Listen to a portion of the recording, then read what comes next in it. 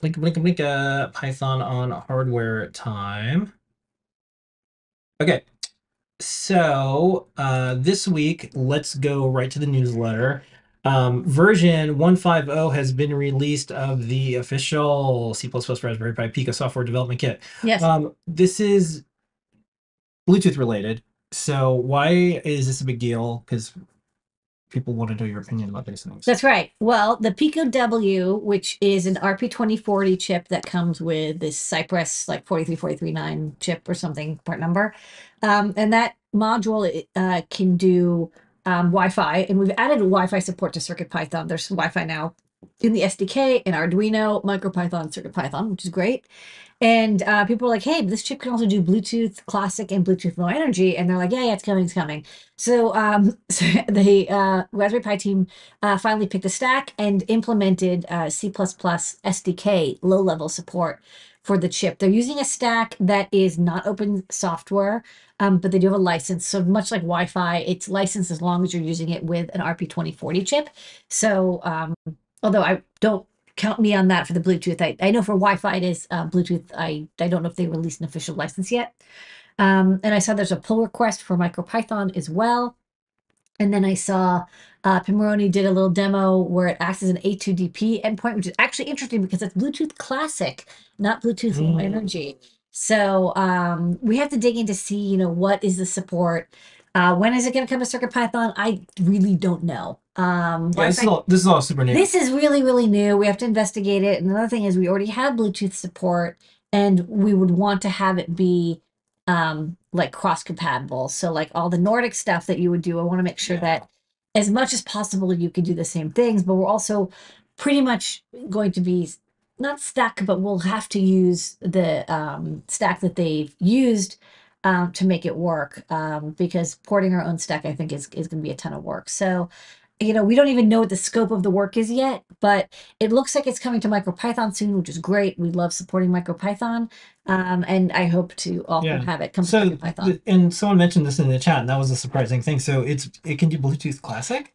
HTTP is classic, not. I mean, Yeah. unless I misunderstood the demo, I believe that it's using Yeah. the which is Somebody, classic yeah. So we're gonna interface. double check this and look at it because that's kind of cool if it's true. Yes, HID classic is uh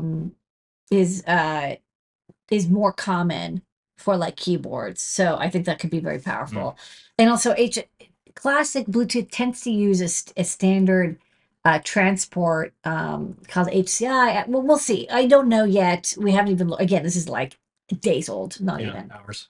Um, and then before I go to the project I wanted you to talk about, a lot of things have been going on in the world of open source, Python, CircuitPython, MicroPython. But wanted to call attention to KiCad 7.0 release is out. There's some neat stuff that you can do with fonts now. I Um, said that, yeah, this is separate. This is the yeah, Unicode converter, which I found yeah, on which is GitHub, cool and I just think too. it's hilarious. And then check out the rest of the newsletter because there's too much to go over in our Ask Engineer show, which we're doing right now each week. But it's chock full of everything. Anne's doing a fantastic job with it. Liz is interviewed. There's talks from some events with Python on hardware. There's some really neat Python resources, whether you're doing desktop Python or web Python or embedded Python. But the project of the week out of the newsletter that you found that you were looking at is this really neat computer. It's a complete computer running MicroPython. Yeah, this is from Brian Whitman, who's awesome. I mean, I don't know if you remember, we met him. He's in New York, and he's done a lot of cool audio stuff. He sold a company to Spotify that does audio classifications, and he's always been doing like really cool hardware stuff and audio stuff. I think we met him at Dorkbot, which I don't even know if I Dorkbot's think still happening. Dorkbot is a mailing list. I don't know if it's a physical I event. don't think it's a physical event. People should bring these Yeah, back. Dorkbots were really cool. yeah. And so he built this computer based on the ESP32S3. I think it's an 8 megabyte flash or 16 megabyte flash, 8 megabytes PSRAM. So it's like a maxed out module.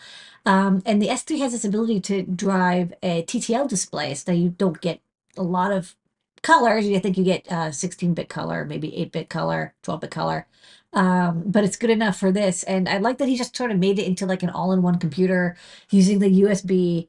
host capability of Teeny USB to have it connected to a keyboard, can run from battery, and it's just like it's an adorable little, kind of Commodore 64 slash Z80 slash. Distraction free. Yeah, it's like an all-in-one little mini computer, and I just think he did a really cute job with it. So check it out. The files are all public and posted, and it has a lot of audio interfaces because, of course, Brian Whitman loves audio stuff. CircuitPython newsletter delivered every single week to your inbox. We do not spam. We do not harvest your email. You have to go to a completely separate site because we want to have nothing to do with your Adafruit store account. Go to adafruitdaily.com and you can get this delivered, or you can read on the web. Totally cool either way, up to you.